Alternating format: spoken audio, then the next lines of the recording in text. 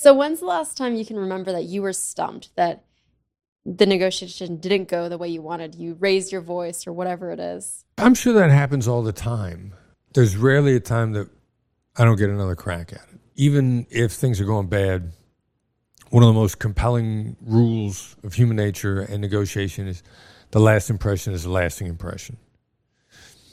So even if it's going bad, I'll find a way to leave the door open positively so that either you're going to initiate revisiting it with me or I'm good revisiting it with you. Like I ended positively, so I can get back with you